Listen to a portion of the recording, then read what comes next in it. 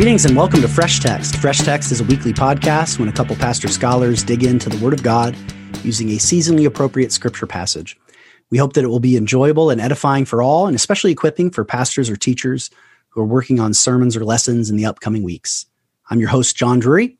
I teach systematic theology and spiritual formation for Wesley Seminary and Indiana Wesleyan University. My guest this week is Kenneth Shank. He is a professor of New Testament and a leader of enrollment and innovation, vice president, I believe, of those things at Houghton College, where he's been for a few years. And previous to that, we were colleagues, and he was my boss here at the seminary. And I learned so much of my exegetical practice from him. And he's just an amazing scholar and thinker. And I love having him on the show. And I hope you will enjoy him again this week, as he is quite often regular guest. Our text this week is Philippians chapter 2, verses 5 through 11. Philippians chapter 2, verses 5 through 11. Make sure to subscribe if you're not already so you never miss an episode. And as you're listening, if you enjoy the show, hit the share button on your podcast player app of choice to pass this show along to others so they may benefit as well. And be sure to check out our Patreon page, patreon.com/freshtext, if you'd like to see ways to support the show financially as well as get some bonus content that way. Thanks for listening and enjoy this conversation with Ken.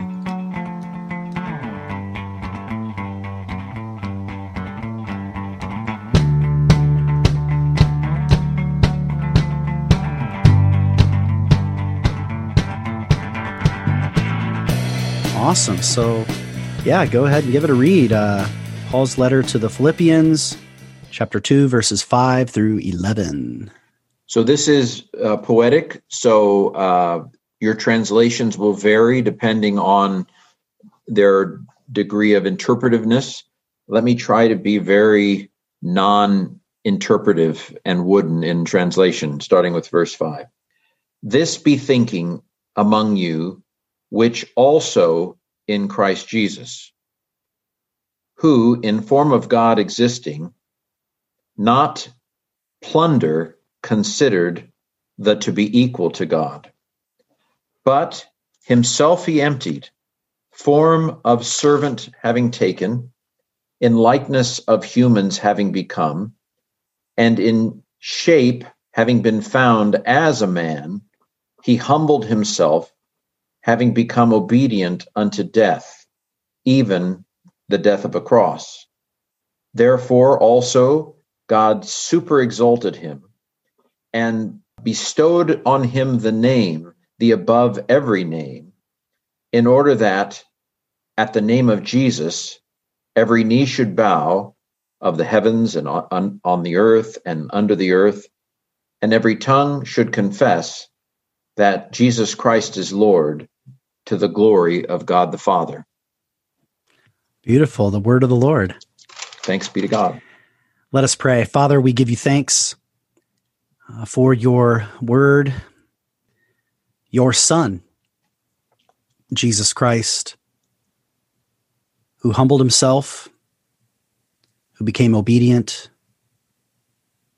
took on the very form as a human being and as a servant, obedient all the way to death on the cross. And we thank you even more that you super exalted him for our sakes and for your glory. And so in gratitude for this great mystery, we now ask that we, by your Spirit, would have our eyes and ears opened to this text before us that celebrates this mystery, but also our spiritual senses would be opened up and empowered to discern how this word speaks to us in our time and in our place, and how the obedience of Christ, as well as his lordship, both his humility and his exaltation, might begin to shape and continue to shape our lives in our time. I ask this for Ken and for myself and for all those listening in. May your Spirit move with us that these might not be dead words, beautiful they are, but that they might yet again be heard as a living word for us today. We ask this in the name of the Father, and of the Son, and of the Holy Spirit. Amen. Amen. So I promise out of the gate, Ken, to delay questions of theological interpretation to our second segment. So let's just hug the text, in terms of who is this and when is this happening and all that. Let's just bracket all that because I think it'll distract if we start there. So I want to promise that to you and our listeners and just really look at some of these words and phrases. Of course, you've already offered some of your first observations by offering your own translation. So if it's okay with you, I'd like to ask you about a few of your choices. Sure. Just to get us started. Is that okay? Kind of commenting on your own sight reading there. I won't ask about all the just awkward word order stuff. That was just you trying to let us feel the rhythm of the Greek. But some translation, I noticed you went with, what is in verse 6, harpagmon, did you say what, booty, existing. Bounty? Oh, existing for sure. But next line. Not plunder, he considered. Plunder. Nice. Not seizing, not... Now, he did not consider equality with God something to be grasped, as I remember hearing it as a kid. But something to be grasped, it's not just a grasping in general. It's this kind of this plunder, and it's a noun. It's nice. Something to be grasped in English would be that's a participle, but this is just a simple noun like plunder. I love it. Right? Is this what a pirate would go get? Is there plunder? Right? It's kind of And let me say that this whole passage is it's like retaking a European city in World War II. This is street battle, street by street. Almost every inch of these verses is fought over in article and book, and it feels that way at least to me. Even the choice of plunder leaves open the possibility that it's something he doesn't yet have, that he with didn't Latin go seeking. Phrases to boot. Is this harpagmos is the Greek? Is this something that is not yet seized or something that has already been seized? Is it a res rapienda or a res rapta? I mean, so the interpretation of this chapter has its own history of Latin lingo, huh? A whole book by Ralph Martin on the Hymn of Christ, it's called. Of course, and everything's debated. Is it a hymn? Is it a poem? Is Paul quoting something else? Is this something they sang in church? Or did Paul just suddenly go hymnic? Should it be put in poetic form, or should it be just a paragraph form? I mean, everything about this is debated, it seems to me. Yeah, you're right. I tried to avoid that by saying let's just go through some words, but even how you translate that word already gets into larger questions. And I can see why something to be grasped or clung to is a way you can tell that common English translation has been influenced by later tradition to assume that he already has, this equality with God. Yeah. Is the form of God something he's trying to get, or is it something he already has? I mean, every line of this is debated. And I remember that used to get quickly solved for me by thinking about the reference to Adam and the image of God. But even there, it's a little ambiguous. He's made in the image of God and toward his likeness? Are these things he has? Are these things he's made toward or for? Is this the human's destiny or his possession? That doesn't actually solve the problem. I used to think that reference back to Genesis 1 and 2 solves it. I think it helps, but it doesn't solve the problem. It informs it, I think, significantly, because I think there is something big and cosmic happening here, but this is not Nicene Christianity. This is first century Jewish quasi-rabbinic ways of talking about Jesus as Messiah. And I think the reference back to Adam is more illuminating than thinking of a timeless, eternal word of God. I believe in that, but I don't think importing that into Philippians 2 is helpful. As I indicated at the beginning, we won't go there too soon because I think it'll overread the passage, though it's not invalid. It's not the immediate sense of the text, literal sense of the text. So my own Dr. Father, who I studied with, Jimmy Dunn, had a very unique and idiosyncratic interpretation of this that, as far as I could tell, no one agrees with. Those are the best kinds. And he did not see any pre-existence in this at all. And basically, this was Jesus not being Adam. that Adam grasped the fruit. Adam went for the fruit. Jesus was not like Adam. Jesus didn't go for the fruit.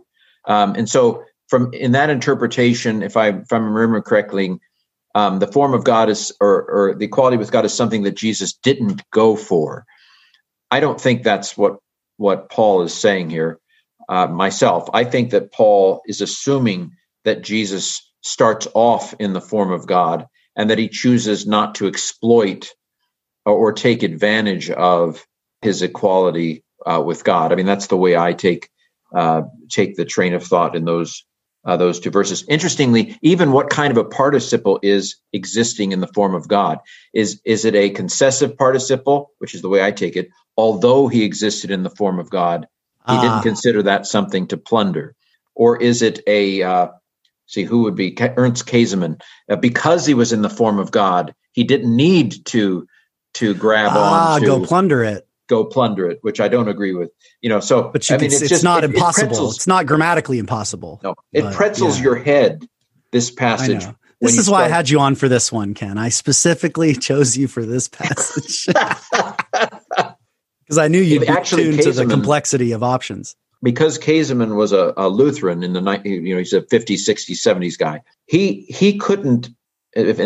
Please forgive me if I'm wrong on any of these things. This is my memory here. But in verse 5, he had difficulty seeing that there was a comparison being made between us and Jesus. From what I remember, Jesus was so different from us that this couldn't be saying the way I think everybody takes it. Have this mind in you, which was also in Christ Jesus. In other words, be like Jesus. What would Jesus do? This is what Jesus would do. You be like Jesus. If I remember correctly, he completely divorced have the mind in you, which was in Jesus, from what came afterward. I'm not even sure how you could argue for that.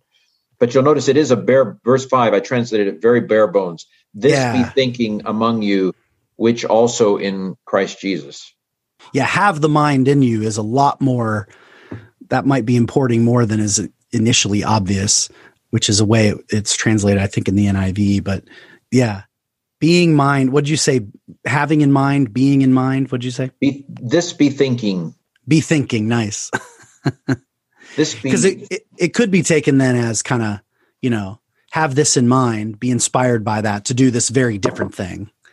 I guess would be the only way that Käsemann could handle it. Although some of it is that German scholarship has a tendency to be overdetermined by its analysis of source. Now, I think analyzing layers of source is fascinating, but I will then want to make the move and say, okay, having seen that, now how does it work in the text? And it might be possible that if there is an earlier history of verses 6 to 11, if there's a version of this that predates Paul, even in his own prehistory, that verse 5 probably isn't the opening line of the quote hymn, right? And so I could totally see, I'm not speaking for Käsemann now, but I could see a sort of Deutschophile scholar who's oriented towards source and the earlier source as that you're just spending this time. Here's what this would have meant before it was in this epistle. And it's not inconceivable that you could read 6 through 11. If you pulled it out, it might not immediately come to mind that there would be ethical implications for us, which is why verse 5 is so fascinating, because that's how Paul's interpreting it. And I think Paul's interpretation of 6 through 11, whether these are his words or others' words or a mix, is really the question before us as interpreters of the text that we now have before us. Do you know what I mean? At some point, you have to get to the canonical interpretation.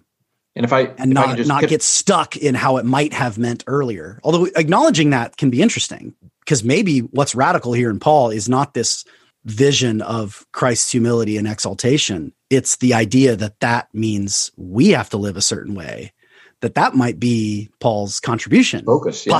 Possibly. And I can tip my hand and say that please, there are those who think that Paul's just being hymnic here. N.T. Wright, I believe, does not think Paul's quoting something here. I personally, and maybe this is when I did my doctoral work. Nobody's analyzing my career, but anyway, I think that Paul is probably quoting something and modifying it. There are, I think, yes. I think there are probably 3 places here where Paul has added material, interpretive material to the hymn. that he's drawing from, and that he's not actually the source of what was originally a hymn. Well, you point those out. Hand. Yeah, point those out to us. Again, whether we don't have to agree with those source items, they'll at least expose points of interest of interpretation. So what's the first edition? This is, again, I may be drawing on Dunn here. I can't remember where I got these three, but it made sense to me. Verse 8, even death on a cross, clarifying he became obedient unto death. And then Paul, who I think Luther correctly saw the cross as the center of Paul's preaching, probably, even death on a cross, that's a Pauline explanation or gloss or whatever you want to call it. And then in verse 10, for me, whether in heaven or on earth or under the earth. Yes. And then lastly, at the end of verse 11, to the glory of God the Father, which is an interesting thing for me to think Paul is adding, but I'll leave it that for later maybe. Yeah, so I can see how 8 definitely, it even has if you're just thinking of this as a poem, it works with possibly one exception. There are pretty clear couplets until you get to 8C, right? Yeah. Even death on a cross, it does disrupt there's these, these pairs of lines that kind of work pretty well. So that does suggest, and one of the arguments against this being something Paul's quoting is that there are a lot of different theories on how the poetry breaks down, or how it. So where you break the lines would affect your hunches about his amendments. Yeah. Well, I don't want to get too far off that. No, I like that one. I like that. I think it's good to. I definitely noticed when you were doing your very wooden translation that the upon the earth, in heaven, on heaven and on earth and under the earth, that was a real kind of rhythmic disruption of the flow. Like 10 through 11, if you drop that, flows way better. What's the rationale for the under the glory of God the Father for thinking of that as an addition? Well, I could totally just see him just randomly saying that at the end of a sentence. I mean, he does that a lot. He says that phrase. So I don't know if this is helpful. Let me give you. Can I give you my poetic breakdown? My personal poetic breakdown. Great. Do it. Yeah. So the first two, I see 3 stanzas, as it were, 3 4-line stanzas. The first 2 are pretty obvious, I think. The last one it's kind of like, and here's where scholars go wild. This is like, scholars, just go, and I feel the tug, to even see stages of development in this, that the first two stanzas were the first stage. And then the third stanza was added, and then Paul quotes it, kind of a 3. But anyway, that's where people say scholars are crazy and they have way too much time on their hand. Just making stuff up to write books. Making stuff up. Like. And at that point, N.T. Wright says he's not quoting anything here. He's a genius and made this himself. Yeah, and N.T. Wright probably is a little extreme the other way. Like Paul's the smartest guy who ever lived and can write and made everything. So. And of course, Paul would say that N.T. Wright's a lot smarter than he was. You know what I mean? Where'd you get that, N.T. Wright? I didn't mean that. You're a lot smarter than you. Anyway, so the first 4 stanzas for me are, who being in the form of God did not consider equality with God something to exploit, but he emptied himself, having taken the form of a servant. So you have a participle in the first line, a participle in the fourth line. You have a finite verb in the third line. So the second would be, having become in the likeness of humans, having become, and in shape having been found as a man, he emptied himself, having become obedient unto death. So once again, you have a participle in the first and fourth line. In fact, the very same participle, having become. Yes. You have a finite verb in the third line. Then the third one's where you don't have that structure anymore. The third one doesn't follow that form at all. And so it's much more interpretive. Therefore, God highly exalted him and bestowed on him the name above every name, that every knee should bow and tongue confess that Jesus Christ is Lord. So those are my 4 proposed lines for the final stanza. That's the iffy bit. The first two, I think, are very straightforward. It's the third one that, and of course, maybe N.T. Wright would say you could modify him and say Paul's quoting the first two stanzas, and he's coming up with the third stanza. This is not going to get you out of heaven or into heaven, I don't think. But I only took 5 minutes of your life. Stakes are very low. Stakes are very low on these things, but that's good because what matters, at least to me, and why I love sort of this scholarly debates, not as ends in themselves, but they draw me to pay attention to details and to notice little things like that repeated participle in the second stanza, right? You know, being in appearance as a human and, you know, being found according to the scheme as a human. I mean, those are almost perfectly like Hebrew parallel, right? Two ways of saying the same thing. Yep. Then he humbled himself or brought himself low, becoming obedient, even unto death. I mean, that's just got and then humility and obedience then become mutually interpreting, right? So like I always find when I find these little proposals of analysis, I'm always kind of like, yeah, maybe it's that, maybe it's not. But all of a sudden now I'm paying attention to things that I would have missed if I'd have just read it straight, you know? And I might also add, and I'm sorry, I've looked at this passage for how many years? Anyway, I mean, this is one of my favorite passages in Scripture. Well, maybe my favorite passage in all of Scripture. I'm not sure. Awesome. But the incarnational reading would take the first stanza into having become in shape as a human, I think.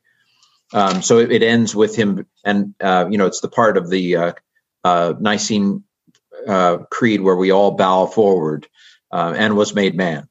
And so having taken the form of a servant, having become in the likeness of humans. So that's a more incarnational way of dividing it up to where you end with the incarnation. Well, that's perfect bringing that up because that kind of gets into one of the big sort of theological questions when you reference an incarnational reading. So let's pause there and dig into that a little bit after a break. All right? Okay.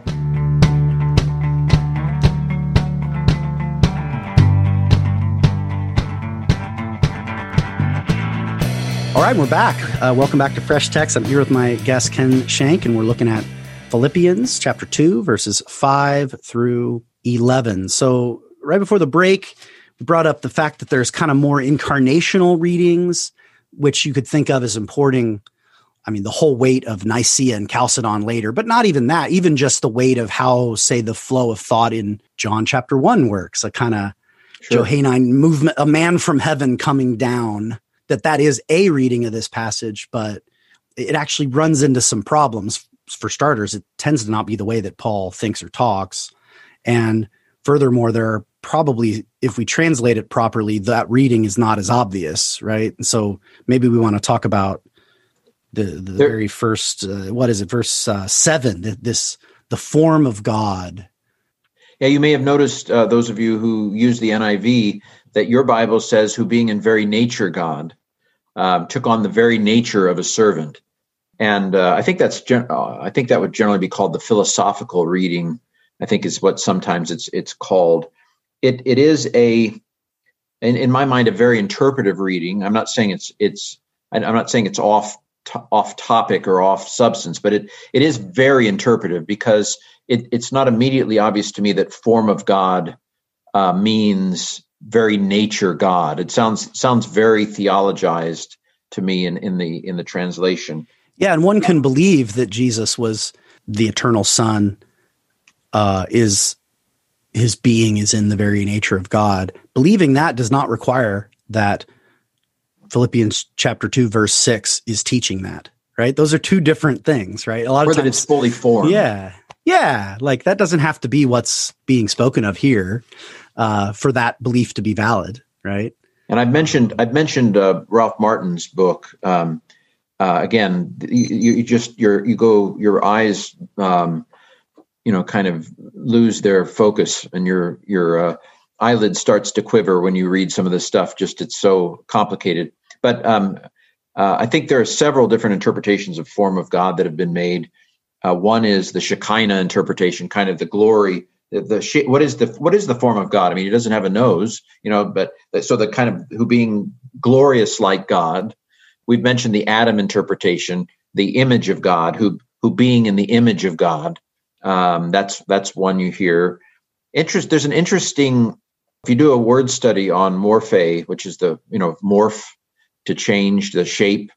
There's an obscure reference in one of the Apocrypha where it's the status, the shape of God, the status of God. But that's an obscure reference. But given the next line, it does seem at least not impossible, this kind of reference to the in some way being Jesus equal is to God. Yeah. So in some way I can Jesus see why is equal to God. That reading is the obscurity of it doesn't completely rule it out, given the parallelism with the second half of 6. And morphe theou, shape of God, and morphe doulou, the form of a servant. There's clearly a contrast between God and servant. Biggie. God and see, servant. That's what this is. I don't know if you know this. This is under your influence, although then my own study as well in college and in the beginnings of seminary. It was really this passage that kind of turned me off to the NIV. And it was not because, importing theological baggage is kind of hard to avoid. It's going to happen from time to time, whether you want to or not, although that annoyed me. What really put me over the edge is the fact that the poetry, just the text, is obscured because being in the nature of God and taking on the nature of a servant, or worse yet, if a translation said form of a servant, it just kind of disrupts the flow. It's just so the form of a servant that we get. So the fact that we don't get what form of God means, well, in some ways I'm like, well, of course we don't, right? That is mysterious by nature, right? But the form of a servant is sort of more empirically available to us.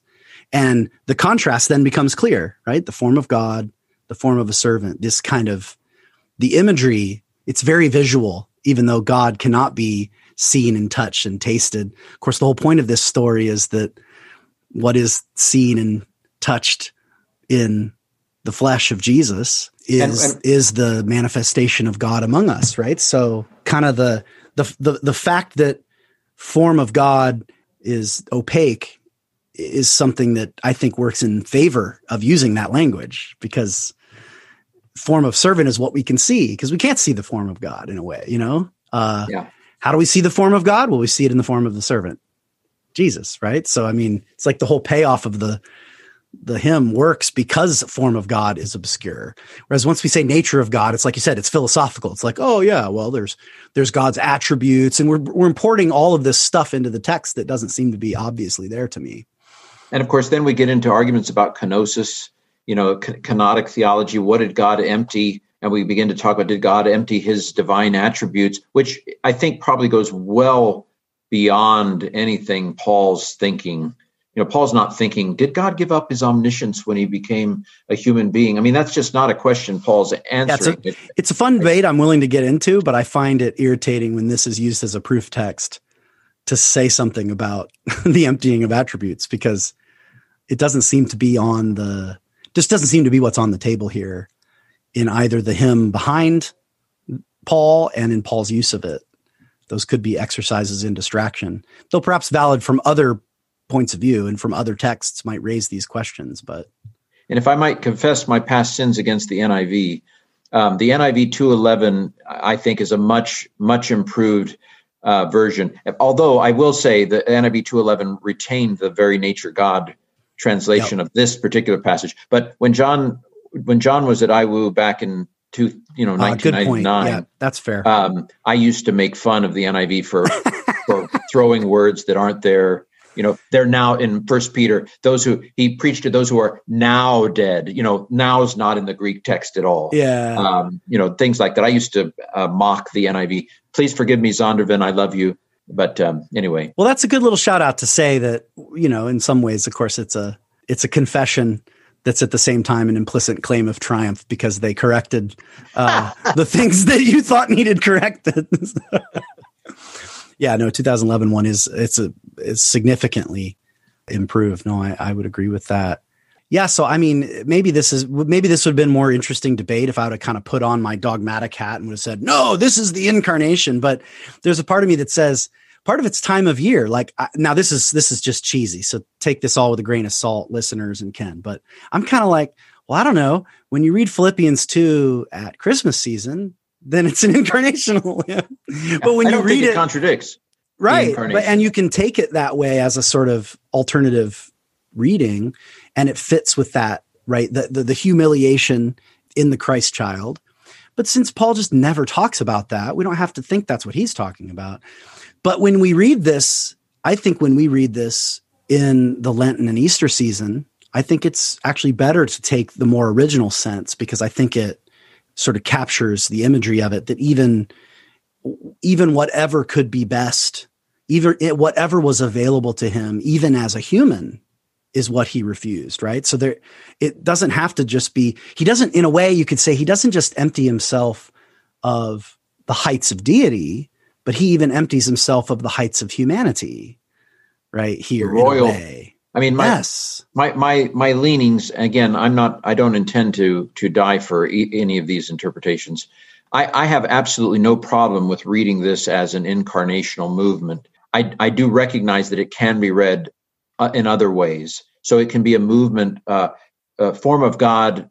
When you think that the phrase Son of God in the Old Testament has strong royal implications, yes, you could take this as, even though Jesus was a king, the king, even though Jesus was the king and had all the rights and privileges that pertain to being in the form of God, he took instead the form of a servant. So I'm not denying the incarnational reading of it. In Paul, where does Paul talk about the incarnation? This is the most likely place that Paul talks about the incarnation. There are other places, 1 Corinthians 8:6, and so forth. There are other passages, but this is, if Paul's not talking about the incarnation here, then it's hard to know whether Paul talks about the incarnation anywhere. I'm not denying that reading necessarily of the hymn. Yeah, maybe I am. That's no, but I'm not denying its validity. That's because of Bruce McCormick. Yeah, I'm just like, it's a valid Christmas reading, but maybe not an ideal Easter reading. I mean, think about it. If Paul's letters, Philippians, is among some of the earliest Christian literature, and our oldest Christian gospel is almost certainly the Gospel of Mark. I know there's debate on that, but if you think of Mark as representing, to some extent, the way the Jesus story was being told around the time that Paul was receiving the traditions about Jesus while also receiving direct revelation from Christ, he appeals to both. Well, boy, I don't know. This reading of Philippians 2 really fits with the narrative structure of something like Mark, right? Because he's running around being basically a king, knocking out demons everywhere. He comes out as this powerful figure without there being any, sort of metaphysical or poetic narrative like you get in John, or in a very different way, say in Luke or Matthew with the virgin birth and all that. But definitely John, you get kind of man from heaven, and then he does that. So to have this just guy appearing if you want to talk about someone who's in the form of God, look at Jesus in the first 9 chapters of Mark, right? All the way up through Transfiguration. And then this shift that takes place after the Peter's confession, the predictions of his passion that come after that, and his laying down of that and not calling on the angels and undergoing this. I mean, I don't know, the sort of narrative flow of Mark, the Gospel of Mark, in some ways maps beautifully onto this hymn. I don't know. How does that hit you? I'm not saying there's influence or source. I'm just talking about the state of how people were thinking about Christ in, say, the AD 50. Yes.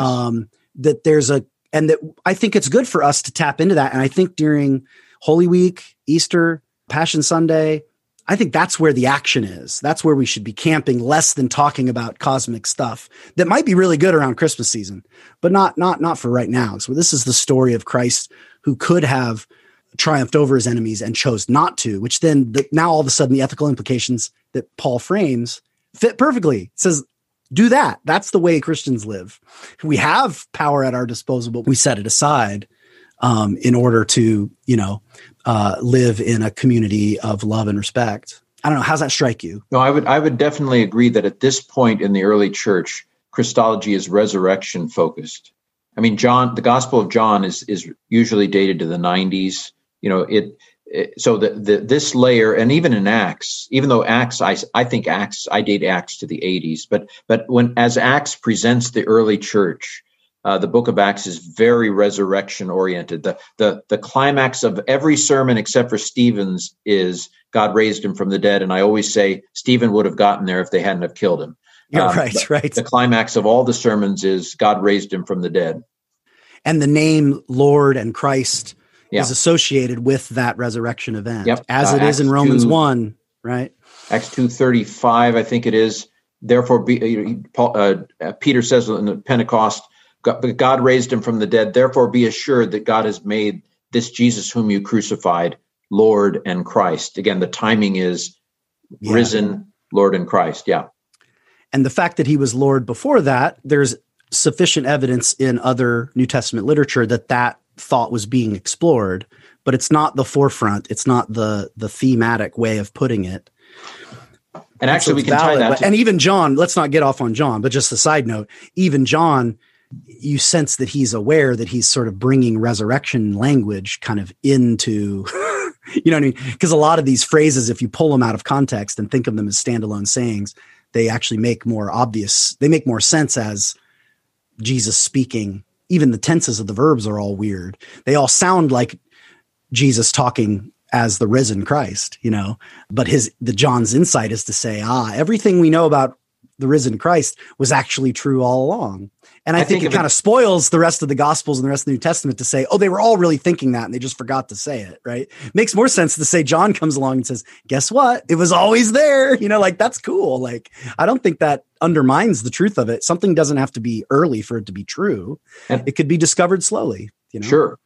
And I think of enthronement, that he was always the heir. But as Romans 1:3 says, declared to be the Son of God in power by the resurrection from the dead. Nice. So he assumes the throne. He sits at the right hand. He takes the office. I mean, Hebrews uses the language of perfection.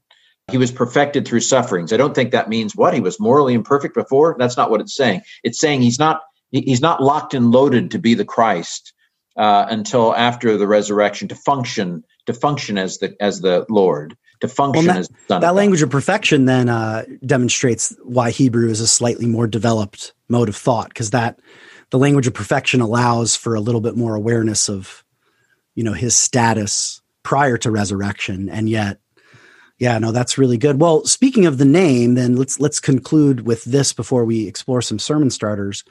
So what is this name that is above every name that's being given to Jesus, apparently in his resurrection? Well, what's going on here? So I left out another. This is the additions I gave you early are not surprising. I also have wondered if the beginning of verse 10 is also a Pauline addition at the name of Jesus, because as Richard Balcom and N.T. Wright and others have said, when you think of a Jewish perspective, the name above every name, there is no question. From a Jewish perspective, in my mind, that's talking about the name above every name is Yahweh. That's the name above every name. And at the name of Jesus, it makes you say, well, the name's Jesus. Kind of softens it a little. Yeah. And Richard Balcom would say, but Yeshua has Yahweh in it. Jesus saves. Joshua, Yeshua. Okay. So Balcom's very clever. I think he's far too clever for reality. But anyway, all those debates aside, I personally am convinced that the name above every name, it just can't be anything other than Yahweh, because that is the name above every name. And of course, Jesus Christ is Lord. What does Lord translate? Kurios. What does it translate in the Old Testament? Whenever they came to Yahweh in the text of the Hebrew text, they translated it as Kurios. And so when it says that Jesus Christ is Lord, Balcom argues that they would have heard Jesus Christ is Yahweh. Now, that's we're getting really deep there. How does Jesus go from not being Yahweh to becoming Yahweh? Lots of pretzeling questions there. But bottom line, I do think name above every name has to be Yahweh. Yeah, I'm with you on that. And again, in terms of correspondences with other developments in early Christianity, there's a lot of talk about the name that's been given in John 17, just to kind of mention another complicated passage. But I think here, whatever the source and how it came about, the tension between the name that it was above every name and the name of Jesus. I mean, you know me, we've had this conversation before, but listeners may not be aware. I tend to think of, like, instead of thinking of the New Testament as teaching the doctrine of the Trinity, the later doctrine of the Trinity, or that it's hidden there and it was discovered, I tend to think of the doctrine of the Trinity as the least wrong solution to these tensions that are in the text. Because in some ways, that's the tension right there. The Trinity and incarnation doctrines are attempts to say both of those things, that there's both two names and one name. Which is it? Yes, right? I mean, that's like Trinity is kind of an articulation of the mystery, whatever was the agenda of the framers of Nicaea. And I bring that up to say that I actually kind of love the ambiguity or tension from the end of verse 9 to the beginning of 10, because it's like, so it's the name that's above every name, and yet that's the unpronounceable name. And so it's almost like God has given us the pronounceable name, the name Jesus. And then Lord has this kind of double sense, both kind of Caesar is Lord. No, Jesus is Lord instead. It's got this kind of Greek meaning, this Greco-Roman sense, but has this possible ambiguity, potential side. And I kind of, and then it ends, and then it gets confusing again. Under the glory of God the Father. Well, which is it? I thought we're all bowing before Jesus, but it's actually all to God the Father's glory. And I think there's a play on language here that again kind of raises puzzles conceptually, but when we bring it back to the kind of ethos, not the logos, but the ethos of the text, those tensions of the high. It's so ironic that a text like this comes all about, we get worried about how to protect the highness of God and how that relates to the lowliness of God, when the whole kind of ethos of the text is that highness is to be let go of in order to live in lowliness. And what's been enthroned in highness is the lowliness of Jesus. And so if you want to be high, go low, right? Live low. That's how that's the life we're being invited into, at least as I understand it. Yeah. And I think of John 8:58 when I get to the last part of these verses, that before Abraham was, I am, where it's generally agreed, that Jesus there is alluding to the burning bush, where God reveals his name as Yahweh, the I am who I am. And so I think we have good reason to believe that the Johannine community especially identified Jesus in some way with the name of God, Yahweh. And we see that here, of course, I think in this passage, because he's given the name above every name. But in a way that's celebrated and so unresolved in terms of the conceptual tensions that raises. That's why it helps to think of it as a poem, because it helps us think about how a poem would say things in a way that wouldn't tie up every loose end raised by our more analytical minds like you and I are. Yeah. Well, we perhaps now we've just proven that scholars and left brain types like us don't know how to read poetry, but alas, this is what we do, right? Let's take a quick break and come back and explore some sermon starters. All right. Okay.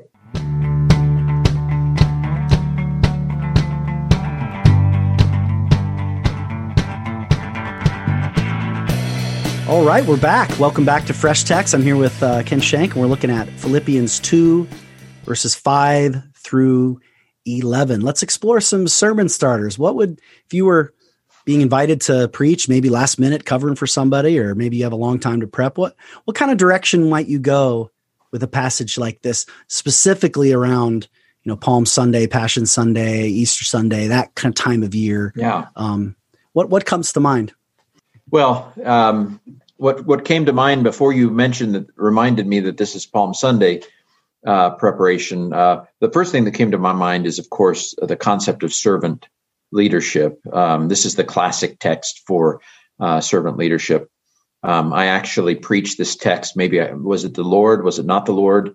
I was in a context where I felt like the pastor was lording it over those who were under his employment. And I won't tell you where it was, but whether it was the Lord or not the Lord, I preached on being a servant rather than lording.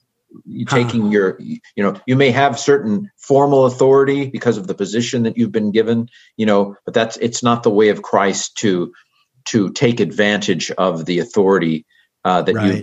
you've been given. And of course, maybe by the time you hear this, the Ravi Zacharias scandal will be long in the past, but nobody talking about it. But it is very tempting for somebody who's invested with authority or formal position or power. It's difficult. I listened to a Steve DeNeff sermon recently in which he said the only way to overcome power is to lose.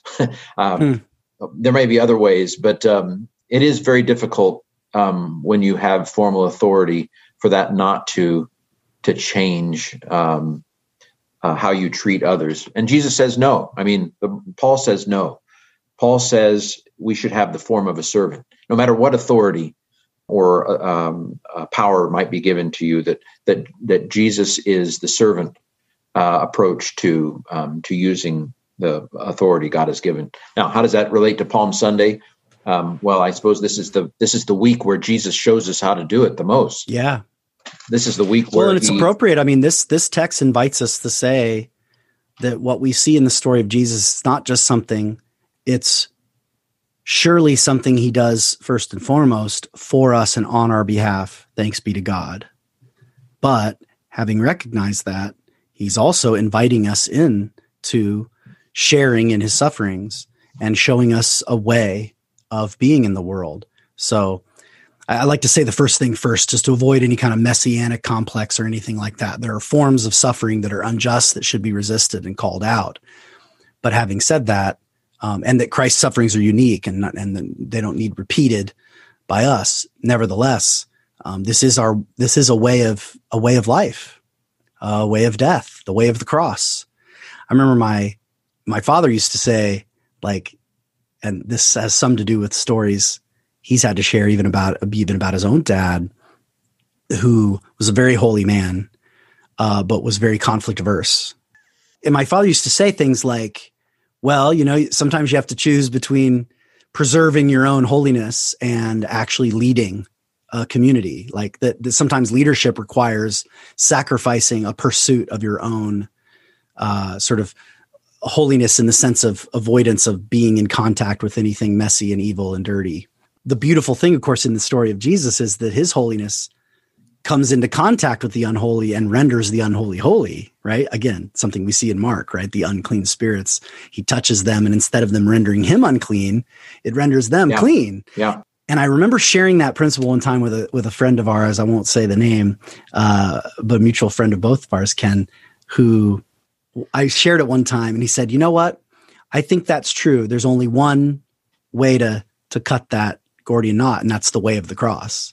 You have to be willing to suffer in leadership, to take on, to not use your power to destroy your enemies is the only way to lead, to have authority, and also to pursue holiness.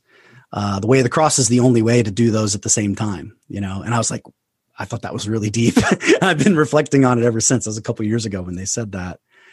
But in many ways, I mean, he's talking about what this passage is setting forth for us, which Paul introduces in an ethical context, in the context of live like this, have this mindset. And again, you don't have to do exactly what he did. In fact, there's things he did that you shouldn't do, but it's a mindset. It's a way of thinking and an attitude, a perspective from which we would make decisions and choose actions. There's a great word, cruciform, the cruciform life. I don't know who came up with this word. Maybe you know, but the idea of living your life in the shape of the cross, which I take to be all about this passage, about being willing to sacrifice ourselves, to humble ourselves, to empty ourselves for the good of others, and for the service of Christ.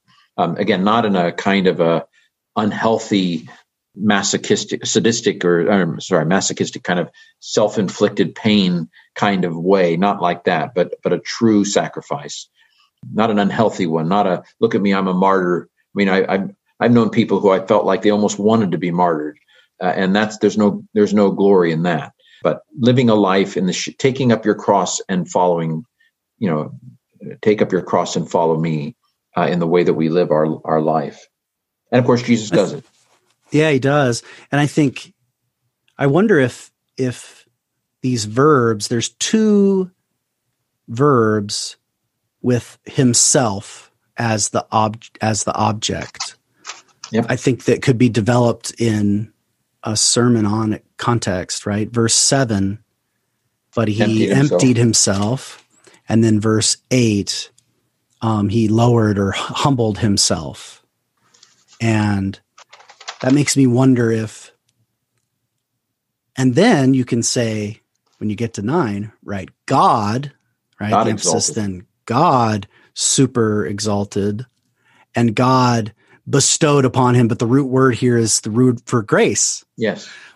That he graced him with the name that is above every name. Again, do we receive the name that is above every name at our resurrection? No, I do not believe that was what Paul was teaching, nor is it true.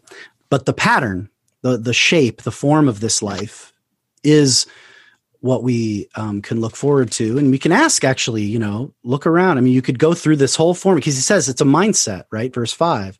So, okay, look around and ask myself, what power, authority do I have? Opportunities do I have? Even if it's small, right? Especially authority, I think is a nice word. Because a lot of people don't feel like they have any power, but they usually have authority over something, right? Whether it's your children, whether it's just even in the context of friendship or in a workspace, you have some kind of authority, right? And to see that, okay, do I see that as booty? Do I see it as booty's a silly word, plunder? That was better, right? Something spoils. Yeah. Am I willing to let go of that kind of stuff, right?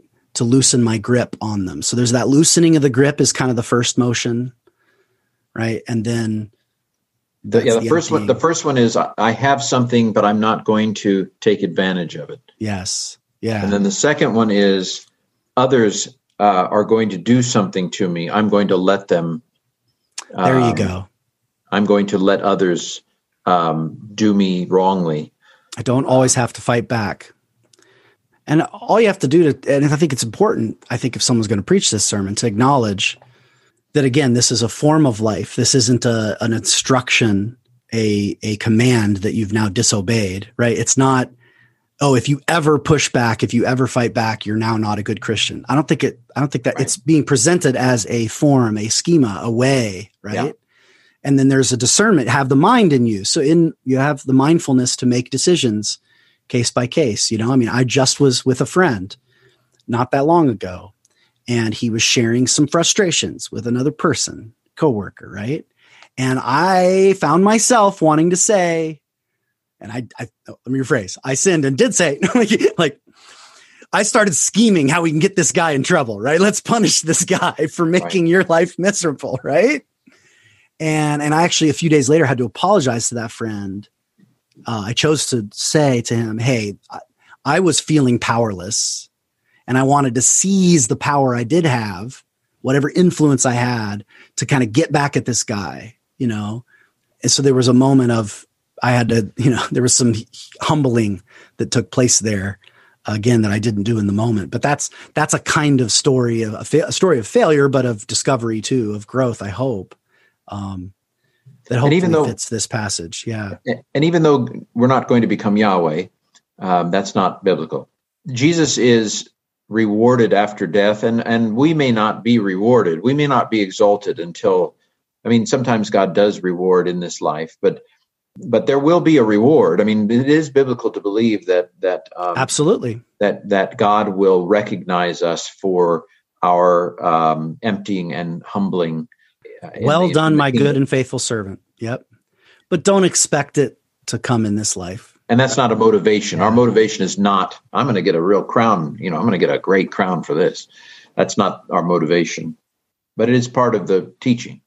Yeah, no. And I think it's something we can look forward to and have hope for, and even again, we don't receive the name that is above every name, but 2 Peter does say we become partakers of the divine nature, sharing in his immortality. So immortality is a property of God, strictly speaking, 1 Timothy 6 says. So, but we come to share in it. Christ first as first fruits, but also us.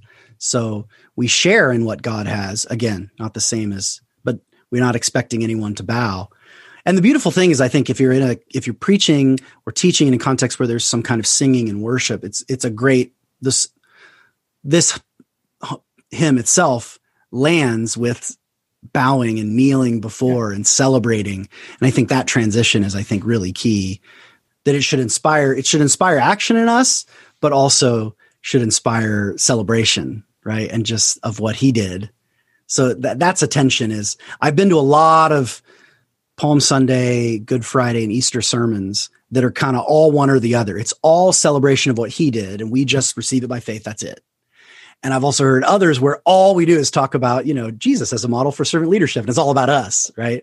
And I think this passage, precisely because of the way Paul locates it in his argument, invites us to kind of do both of those things, to both celebrate what's unique about him, his own form of God, his name above all names, his death on a cross, but at the same time, see how, that does have implications for us.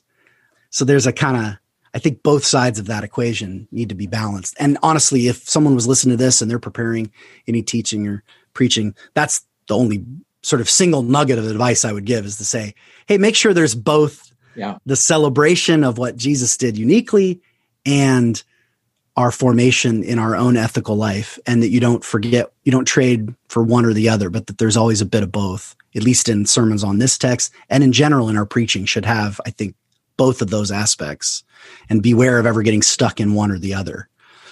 By the way, it occurs to me that this hymn follows the pattern of Passion Week, or it can be. Oh my, it does. You're right. He comes in on Palm Sunday as the king. So he comes in. He comes in the form of God on Palm Sunday, writing, with palm branches and Hosanna and blessed is he who comes in the name of the Lord. He comes in the form of God. And you've mentioned Mark several times. That's all that Peter really understands. Peter doesn't understand. He emptied himself, took the form of a servant.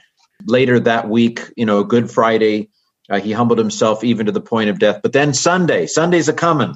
It's Friday, but Sunday's a coming, as Tony Campolo used to say. God super exalts him on Sunday and gives him the name above every name. He is Lord. He is Lord. He is risen from the dead, and he is Lord. And it'd be cool to make a video, taking clips from like a good Jesus film. There's different ones, right? Jesus film, kind of Luke based, and then there's the Matthew Visual Bible or some others. Taking clips. And then maybe just music, don't have the dialogue over it. And then in captions, just have lines from Philippians in order. Yeah. Wouldn't that be awesome? So then it would be kind of seen as a shorthand of the whole of Holy Week. Oh, that would be so cool. Yeah. Somebody make that and send it to me. And if you have, several services, I know you're going to have a Palm Sunday and an Easter service. You may have a Good Friday service. You could make this the skeleton of the whole week. That'd be awesome. Well, man, this was a fun conversation, Ken. Thanks so much for your time. Always fun. Yeah. Thanks as always to Todd and Eric for their production work. I can't imagine doing this without them. Thanks to all our listeners for listening to the show and getting the word out on social media to others, especially to our patron saints who support the show financially. I have a day job. I don't see a cent of that. That goes to the production team behind the scenes who've been doing that work for free for over 2 years now. So check us out on patreon.com/freshtext if you'd like to become a patron saint of the show and get some extra content along with that. And with that, we say, have a good preach and a great week. Great to be with you. Bye.